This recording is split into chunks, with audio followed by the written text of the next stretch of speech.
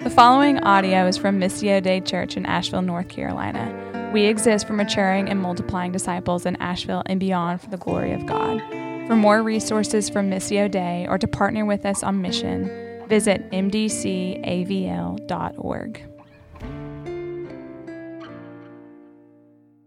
Morning, church. How are we? It's good to see you. Happy Mother's Day once again. I had something pretty profound at the beginning of the service, and the four of you that were in here at that time got to hear that. So, just kidding. Well, it was. I hope it was profound. If you got a Bible, go ahead and open to Acts chapter 2, please. Acts chapter 2. We have been walking through the book of Acts, and as I've said before, Acts is really what it looks like when the power of God is unleashed through His people, the church. So what we've seen so far is that Jesus lived, Jesus died, Jesus rose again. He ascended into heaven and sent His Spirit to empower His disciples on the mission that He gave them to be witnesses of His resurrection in Jerusalem, Judea, Samaria, and to the end of the earth. Last week, we saw Peter, the sort of the chief apostle, get up and address a crowd that had gathered, proclaiming with Holy Spirit power the good news about Jesus' life, death, and resurrection. And the church all of a sudden experienced, we'll call it cryptocurrency growth, right? It went from 120 to over 3,000 in like 5 minutes. And those people had surrendered themselves to Jesus. And the question became, well, what do we do now? We can't fit in the upper room anymore. There's too many of us. And so today, the passage we're going to look at today in Acts chapter 2, for many of you will be very, very familiar. It's those last verses in chapter 2, verses 41 to 47. But here's the reality. Though what we will see is a beautiful picture of what can happen when the gospel really does sink deeply into the hearts of God's people, there's a danger for us in sort of over-romanticizing this text as well. I hear people all the time say, well, we just need to get back to the Acts 2 church. We need to get back to the Acts 2 church.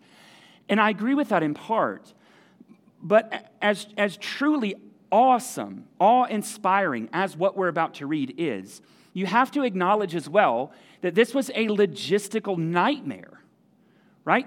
3,000 people added to this little church of 100. They suddenly become the world's first megachurch. And 96% of them are brand new Christians. Which, if you've ever been around new Christians, it's awesome because they're zealous and excited for Jesus, but a little rough around the edges. And not only that, they only have 12 leaders, and one of them's brand new on the job. And by the way, they're from all parts of the world and speak different languages and come from different cultures, right? So this is just a train wreck when you think about the logistics of this, and yet it's beautiful as well. The rest of the New Testament is essentially the apostles writing letters to local churches as this church multiplies. They're letters of course correction, right? Stop doing that. Don't do it this way, do it that way. And they're trying to course correct because this movement has taken off and it's, in danger of coming off the rails. But Jesus is faithful and He'll sustain it, and the apostles are helping sort of lead the way. This gives me great encouragement because the last year, not just for our church, but for every church I know of, has been a mess. Every church leader that I talk to says they're in a season of rebuilding. And here's what I really think has happened. COVID and everything associated with it have not created deficiencies in the church. They have not created deficiencies in our discipleship processes and methods. COVID has simply revealed the deficiencies already present in our churches and in our discipleship. So we have a lot of work to do together to get back on track with what Jesus wants for us. And so as we look at this passage today, my prayer for you is that you will, as we always desire, let God's word wash over you and challenge you. Wherever you find yourself, whatever level of commitment you find yourself to Jesus and His church, let His word challenge you and encourage you, because what we're going to see here is that these believers went very quickly from strangers to a new kind of family. And it's the kind of family that actually turned the world upside down. So let me read it. It's a short passage. We'll start in verse 41, and I'll read down to verse 47 of Acts chapter 2. and I'll pray for us, and we'll jump in here, okay? So this is where we left off last week. So those who received his word, that's Peter proclaiming the gospel, were baptized, and there were added that day about 3,000 souls. And they, that's the 3,120, they devoted themselves to the apostles' teaching, to the fellowship, to the breaking of bread and the prayers. And awe came upon every soul. And many wonders and signs were being done through the apostles. And all who believed were together and had all things in common. And they were selling their possessions and belongings and distributing the proceeds to all as any had need. And day by day, attending the temple together and breaking bread in their homes, they received their food with glad and generous hearts. And praising God and having favor with all the people, and the Lord added to their number day by day those who were being saved. This is the word of God. Thanks be to God. Let's pray. Father, once again, we just come before you in gratitude and in thanksgiving that we can gather as your people. We recognize that there are still some who are not ready to return, and so we thank you that through technology they can join us and pray that they are joining us. And Lord, as we look at this, what is for many a familiar passage of Scripture, may you speak to us clearly and perhaps give us fresh insight into what you have said so many years ago. Help us to not only hear it, but be doers of your word, to apply it to our hearts. And may we be reminded of the grace and beauty of the Lord Jesus, which empowers us to live these things out. So we need you. I pray that you'd fill me, Holy Spirit, and empower me to preach your word with clarity, with concision, with boldness and humility for your glory and for the good of these people. And we pray it all in the beautiful name of your Son, Jesus. And everybody said, amen. So the question I really want to try to get our arms around this morning is, what kind of new family was created here? What were the marks of this new family that God created through the proclamation of his word? And so there are three marks that I really want to call your attention to. The first one here in the first couple verses, 41 and 42, is that they were a devoted family. A devoted family. Let's look at it again. Those who received his word were baptized, and there were added that day about 3,000 souls. And they devoted themselves to the apostles' teaching, to the fellowship, to the breaking of bread, and to the prayers. So after Peter's sermon, 3,000 people, roughly, surrender their lives to Jesus, and they're added to the people of God, to the church. And of course, they won't fit in the upper room anymore. So the question becomes, how do we do this? How do we kind of live this thing out? The whole number, it says, we're devoted. That's an interesting word. I looked this word up in the original language, and the word devoted means firmly faithful. In the classical Greek, it actually has this connotation of being obstinately persistent. I love that. These believers, these brand new Christians, were obstinately, stubbornly persistent to what? What were they devoted to? I'll get to that in a second, but realize here that it doesn't say they just went to church. In fact, you're hard-pressed to find many verses in the whole Bible, in the New Testament in particular, that say go to church. And why is that? It's not because they didn't value gathering as the church. It's because just simply going to church was too small a category for them. This was something that they reorganized their entire lives around. There was a new center. His name is Jesus, and everything revolved around him and around his mission and his people. So they were devoted. What were they devoted to? 4 things the text shows us. Firstly, the apostles' teaching. Now, you have to realize that only a handful of these over 3,000 believers had been with Jesus throughout his 3-year discipleship course. And, Jesus was not in the publishing business, so there were no written materials at this time.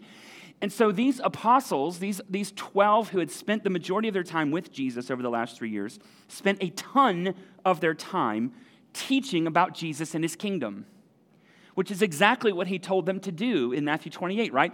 Go into all the world and make disciples, teaching them to observe everything I've commanded.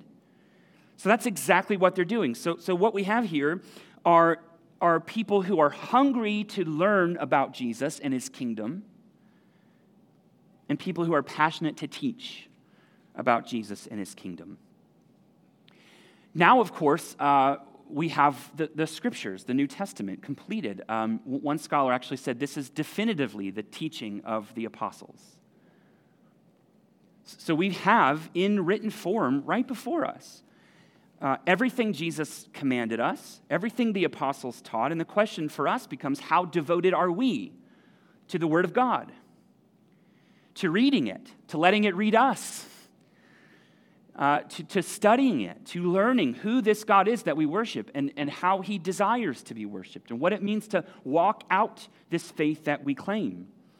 So these people were devoted to the apostles' teaching, devoted, in other words, to the Word of God. Secondly, they were devoted to fellowship. Now, this is a churchy word these days, right? When you hear fellowship, you might think of old ladies in an old church basement, with a potluck or something, because a lot of churches have fellowship halls, which always was weird because it ends up being the dingy basement, which is the fellowship hall. It's like, let's create the most hospitable place. How about my basement? And yet, this word actually, this word was used to describe business partnerships. This word was was used to describe marriages.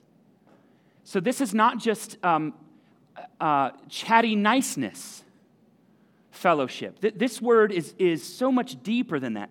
When you think about these apostles and these disciples, these 3,000 people who were gathered from all different kinds of cultures, right?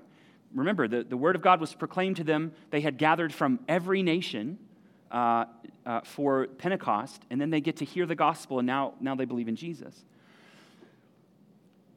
Fellowship really means common. What's common, right? There's a common bond. So they were able to look past all of the differences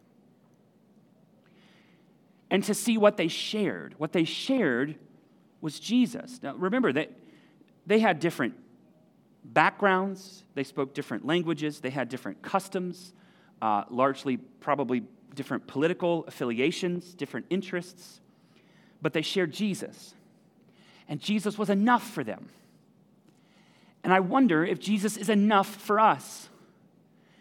Sometimes I'm grieved when I look at the state of the church in the West, particularly in America, because I feel like we have let the culture infiltrate to the church to the degree that it's hard for some people to imagine that you can even be a follower of Jesus and not vote the way that I vote. It's hard to believe that you can be a follower of Jesus and even read articles from that news website, whichever one your flavor is, you see. And yet, they were able to look past all of those differences, which in the end do not matter. What matters is Jesus and His kingdom, and they were able to see that what we have in common is Jesus, and that draws us into greater fellowship. Charles Spurgeon, one of my favorite preachers from the 1800s, he said, "The same magnet, Christ Jesus, that attracts sinners to Himself and changes them into saints, simultaneously draws them into closer fellowship with one another." So they were devoted to the scriptures, to the apostles' teaching. They were devoted to the fellowship. Then it says they were devoted to the breaking of bread. Literally, breaking bread means to eat together. You see that actually in verse 46, when day by day they were attending the temple and breaking bread in their homes. They were sharing meals. Now, some have translated this or interpreted this as also being communion, that it's symbolic, right? The breaking of bread is communion, and perhaps that's so, but it was most likely part of one of those fellowship meals around a table. They would be in homes and celebrating together. I'm almost certain they did not have these little rip and sip thimble cups that we're going to use today. Nevertheless, we'll make do, okay? And I'll have to teach you how to open this thing in a little while because it is quite tricky. Nevertheless, they broke bread. They shared meals with one another, and they broke the bread in communion to remember the one who died for them, to make them family. Enemies of God who were now children of God. Enemies of one another. We see in Ephesians, right? Jew and Gentile opposed to each other. Now one family of God by the blood of Jesus. So they were devoted to the apostles' teaching, to the fellowship, to the breaking of bread, and then it says to the prayers. Many commentators have pointed out that there's a definite article, not just to prayer, but the prayers. because they were still Jews, and the Jews had 3 specific times during the day in which they would gather to pray. You see that actually in chapter 3, in verse 1, Peter and John were going up to the temple at the hour of prayer, the 9th hour, you see. So they were still participating in these corporate times of prayer together, and most likely privately they were praying. They were dependent. These were a people dependent on the Lord, asking God to do what only He could do in their midst, in them and through them and for them. So let me just summarize quickly. These early believers were devoted. They were devoted to worshiping Jesus. He was a priority for them, not just in their minds, but on their calendars, on their wallets, as we'll see in a little bit.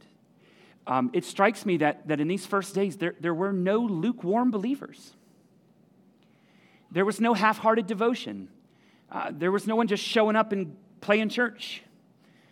They had reoriented their lives around the person and work of Christ, and God had brought them together as a family. Now, as this pandemic, by God's grace, is lifting, it seems, at least in our area, here's what I'm seeing. Some who were part of our fellowship are just in the wind. They're gone. And despite our efforts to reach out, to inquire, to pray for, no response. I think some have completely walked away from the church, some possibly even the faith. So there's a winnowing, a cleansing, if you will, of the church. And it grieves me to see that. Others have not yet felt ready to return, and I respect that. We're with you. That's why we still provide the live stream. But I have a hunch as well that there are a number who have just grown out of the habit of devotion to God and His Word with His people, in prayer, in fellowship, and maybe are slowly re-engaging. And I'll mention this in a little bit, but the last year has allowed us to withdraw, and it's really hard to re-engage sometimes. Now, if you're one who is here and maybe this is your first time back, or you're watching, or maybe it's Tuesday and you're listening because, it's available, I just want to challenge you with all the compassion and love that I have. It's time to return. It's time to be devoted once again to God and the things of God, the people of God. Online, podcast on Tuesday, video, even right now if you're watching live, cannot replace being together as the people of God physically. Now, again, if you have a medical reason why you can't, total respect for that, and you come at your pace. But for any who just have been, let me say lazy, just not engaged, it's easier not to. It's time. It's time to regather. It's time to be devoted. Now, you guys with me? Okay.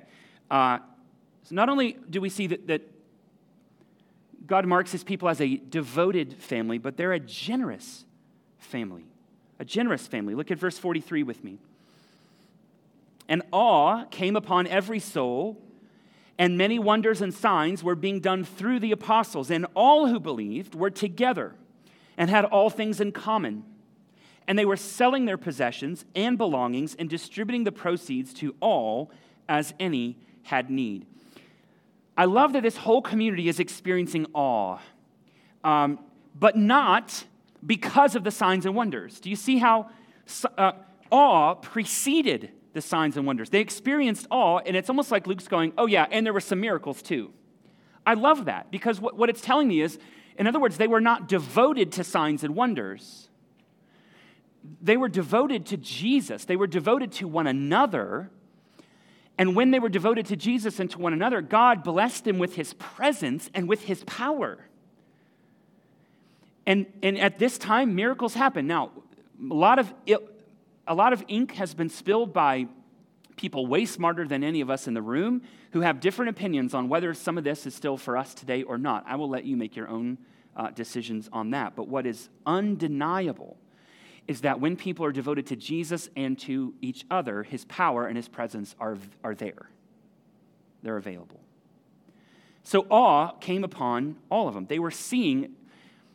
Put yourself in this picture for a minute, okay? 3,000 believers. You saw Peter proclaim this message, and honestly, it wasn't the most eloquent sermon, right? Remember last week, point number 1 was you killed Jesus. It's not like the most, touchy-feely sermon, and yet God moved in power and brought these 3,000 people to saving faith, and now they're all gathered together from all these different cultures and languages and all these different places. And there was a recognition that God was at work among them. These people were passionate. They were devoted. They were loving Jesus. They were loving one another. They were unified. And so they couldn't help but just stand in awe, in reverence, in amazement at what God was doing. So many of the things that we call awesome today are not truly awe-inspiring, right? We overuse that word, but this was truly awesome. It was awe-inspiring to see God at work among them and through them in such a way. And then it says that they were all together and had all things in common. Now, some commentators have tried to use this and to say that this is sort of a forerunner of some brand of socialism or communism. And quite honestly, to that, I have to say, nay. That is not the case for a couple of reasons. Number one, other churches in the New Testament did not necessarily follow this example. This was not a prescription for all churches in the New Testament, nor is it for us today. You have to put yourself in the context. This was a unique moment, a pivotal moment in the history of the church. All these believers are gathered together. Many of them were from all these other nations and had heard the gospel, and now they're following Jesus. And what do they need? They need to be discipled. But not only that, because they don't live in Jerusalem, they're not from Jerusalem, they need to be discipled. They also need meals. They need places to stay. They need hospitality. And so in this pivotal moment, the rest of the church family pitched in to take care of the needs. This was not commanded by Peter or the apostles. This was voluntary. It was willing. It was as any had need. And so here's how I see this happening. The disciples are gathered together, and the apostles are teaching them everything Jesus commanded, right? And so Jesus, his most famous teaching and sermon is the Sermon on the Mount. So perhaps the apostles are there, and they're like, okay, Jesus was on this mountain, and here's what he said. And they're starting to hear about not holding on to your treasures on earth, but having treasure in heaven. They're hearing the apostles talk about don't be anxious for anything, right? God will take care of your needs. They're hearing Jesus talk about when you give, don't give publicly as the Pharisees do, but don't let your right hand know what your left hand's doing, and be generous in those ways.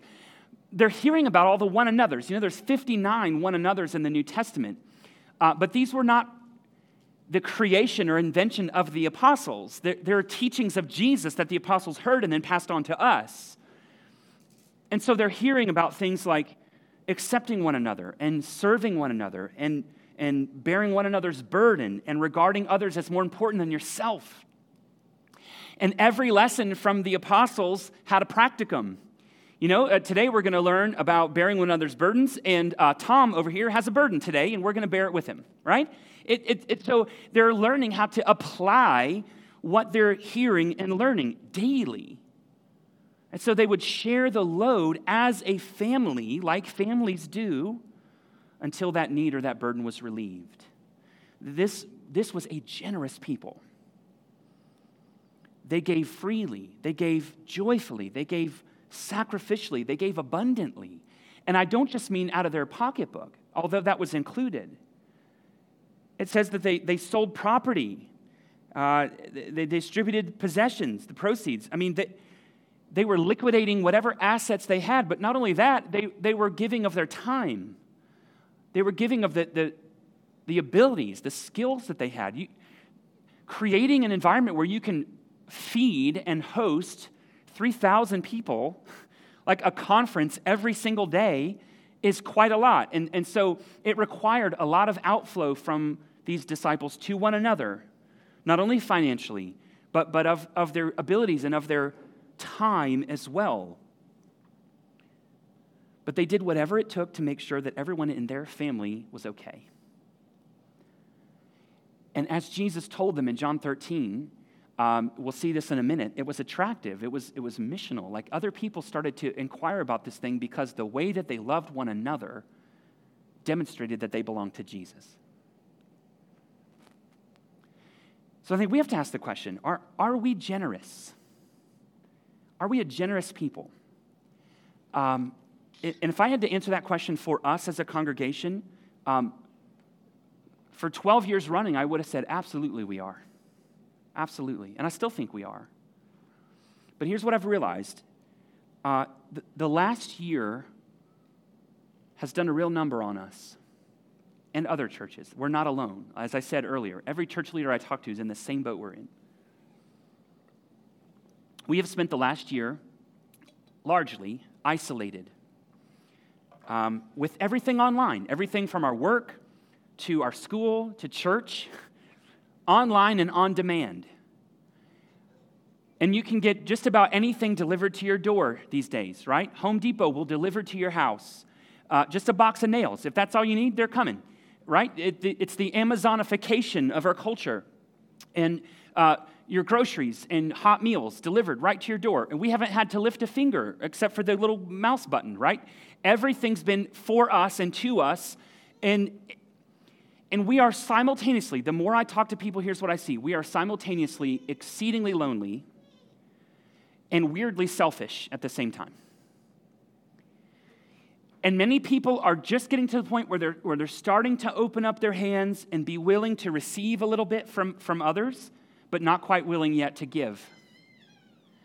And I'm not talking about giving financially, although that's a part of it. I mean giving of time. Time seems to be the most valuable commodity in our world today. And you and I only have 168 hours a week. And depending on how cat-like you are, you're going to spend 50 to 120 of that sleeping, right? That was funny, y'all. I don't know where you're at this morning. So we all have limited time, but I think we have to really ask a hard question of ourselves, and that is, how much of my time is devoted to God and His people?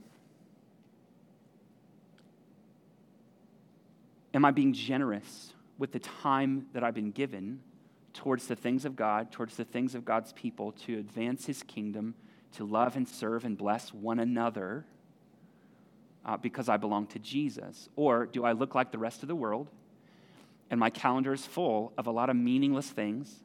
At the end of the day, like when we stand before the Lord, most of what we devote our time to is meaningless.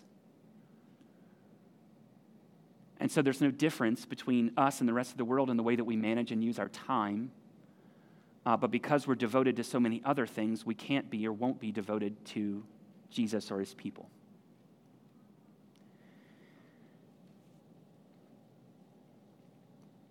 Now, finally, we see that not only are they a devoted people, not only are they a generous people, but they're an attractive people. Day by day, verse 46, attending the temple together and breaking bread in their homes, they received their food with glad and generous hearts, praising God, and listen, having favor with all the people. And the Lord added to their number day by day those who were being saved. Now, when I say an attractive family, I obviously don't mean physical beauty. Although there might have been a looker or two in that group of 3,000, we don't know. What I mean is there was something magnetic about them. There was something that drew others into their community. They would all gather together at the temple, likely a place called Solomon's Portico or Solomon's Porch, which is sort of at the outskirts of the temple, covered area that would likely fit this large group of people. We see that in chapter 5. They all gathered together at Solomon's Portico. Then they would scatter. They would scatter into homes to worship, to pray, to share meals, to share life. So notice it was a both and, not an either or. Corporate worship and smaller group worship, if I can put it that way. Not either or. Because here's the reality. Either or Christianity will not produce the freedom, the joy, the generosity, the power, or the appeal that is available to us through Christ and the power of his Spirit. Now, if you are participating either in corporate worship or community group or small group Bible study or men's or women's group, whatever, I'm glad for that, okay? But I love you enough to tell you that either or Christianity is not going to produce the results that God wants for you. It's like having a gym membership and going, once or twice a month, or just diet without exercise or exercise without diet. Like they go together, right? If you want fruit, if you want results, they go together, and that's the way God has designed us. I read an article yesterday on the fallacy of people saying, I love Jesus, but I can't stand the church, right? Like his argument was, if you say I love Jesus, but I don't love the church, you really don't love Jesus. That was his premise. But here's one of the things that the author said. He said, you can't love God without loving his people. And loving his people means that you die to self, that you bear with one another in love, that you obey the commands of Scripture for personal and corporate edification in order that God might be glorified. It's both and. We love God, we love his people. We're committed to God and his people, both corporately and privately. They go together. And so not only is God glorified when we live this way, but people outside the community are attracted. Jesus says that the church is to be a city on a hill. Not us individually as isolated cities on hills, but we, the church, are a city on a hill. In other words, on the social landscape, we stand out. We're distinct. There's a light that comes from us as a community. Now, not everyone loved the church in the early days. We'll see that as we get a little later on into the book of Acts. It got hard. It got very difficult for the believers. They were actually end up being run out of Jerusalem because of persecution. But here, in this moment, they enjoyed a favorable reputation publicly. There was a great unity among the believers, even with the great diversity. And it was amazing to watch. Now, hear me. These early believers, they weren't protesting. They weren't fighting for their rights, whatever that means. There were no bumper stickers on their camels, right? They simply loved Jesus and one another really well. And it had the aroma of Christ to it. And people were drawn in. Because even in a religious society, you have to remember, Jerusalem is Mecca for the Jew. It is the place. It's the home of their religion. And even in Jerusalem, these Christians were so distinct, so countercultural, that it attracted people. They were drawn in by it. Unbelievers saw in these believers what all people really, really want deep down. Family. Family. Devoted family. Generous family. Joy-filled family. You see there that they receive their food with glad and generous hearts. They were imperfect, but because of their devotion and their generosity and their joy, they were a captivating people. Now, what made them this kind of family? What made them this kind of family that would turn the world upside down? It's the way of Jesus.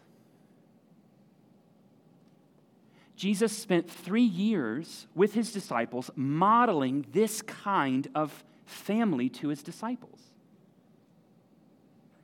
And by the way, he chose people that he knew would not be good at Christianity.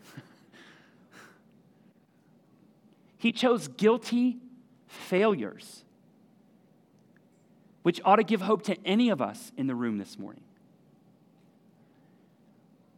But those disciples, they witnessed his devotion. They witnessed him devoted to his Father, devoted to his Father's words, devoted to prayer. You know, he would pull away at times to get with the Father and to pray. They saw him devoted to them as a community. He was there for them. He was pouring himself out for them. They witnessed his generosity. They witnessed him always healing people, always helping, always blessing, always providing for. They watched him live the only perfect life that's ever been lived. They watched him die the only atoning death that's ever been died. That doesn't sound right. That's ever happened.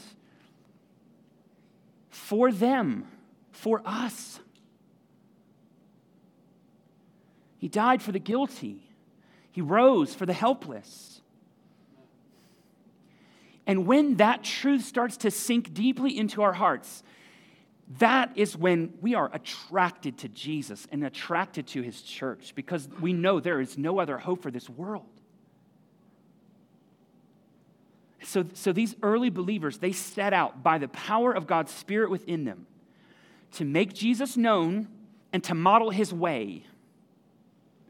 And as they did, other people were drawn into that community. The other people, it says, day by day.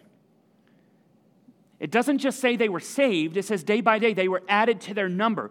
Not only did they surrender to Jesus, but they were welcomed into the family of God. It was both. They met Jesus and became part of the family all in one stroke.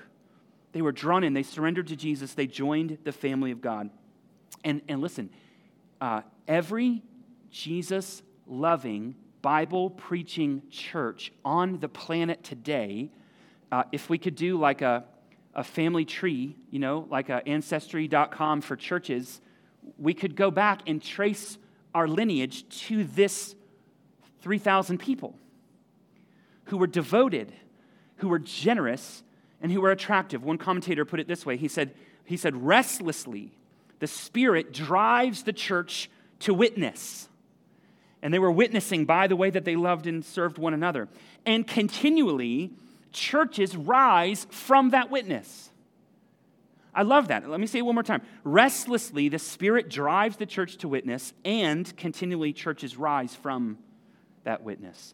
Multiplication will happen very soon in the book of Acts. We'll see this ragtag group of screw-ups and failures who are trusting in Jesus start to multiply, and churches be planted all over. And we are caught up in that. We are a part of that today.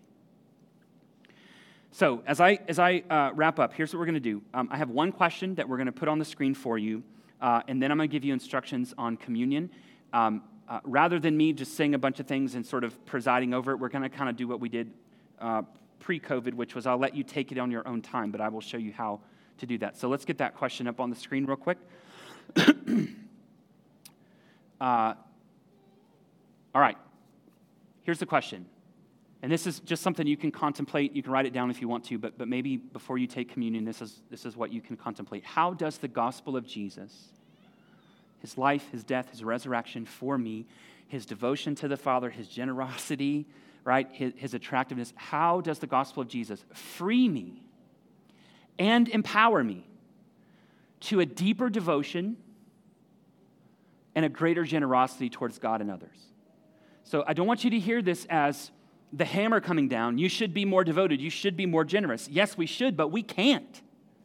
We need the power of the gospel. We need the power of the Holy Spirit. We need Jesus to change our hearts from the inside, right, to understand his generosity and his devotion, that Jesus would give his very life for ours, and we need the Spirit to empower us to live this kind of life, fully devoted to Jesus and to one another, and generous with our time, with our finances, with our energies, with our gifts, with our talents, for the glory of God and for the good of others. So how does this gospel free me from selfishness, from apathy?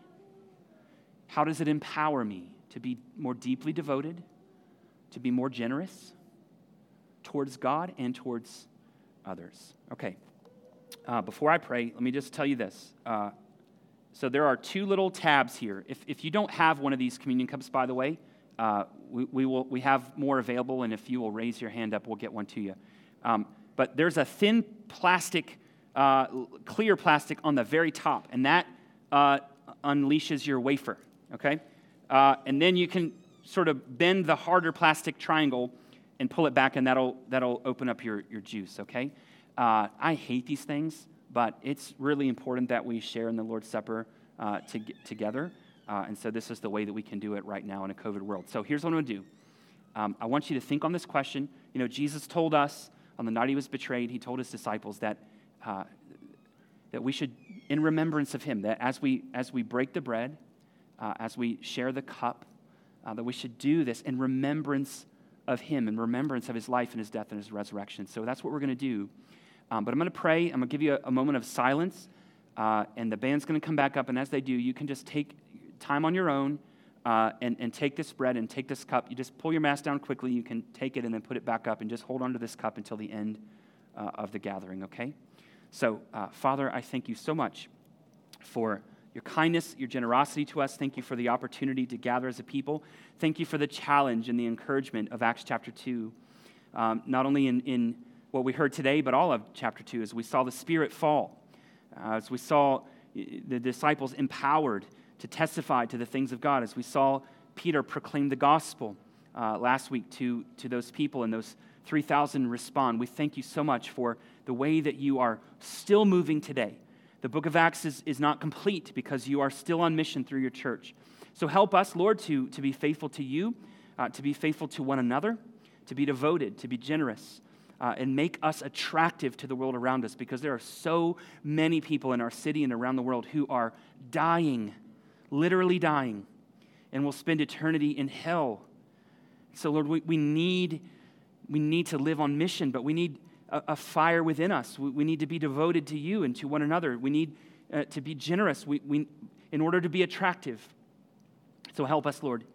Help us now to repent of our selfishness, of our apathy, of our lack of devotion. Help us to be devoted. Remind us of the beauty of your gospel, and may that empower us all our days. We love you. We thank you. And Lord, as we respond to you now through communion and through singing, would you be honored and glorified? And would you fill us with joy in your presence? We ask this in the beautiful name of Christ and by the power of the Holy Spirit. Amen.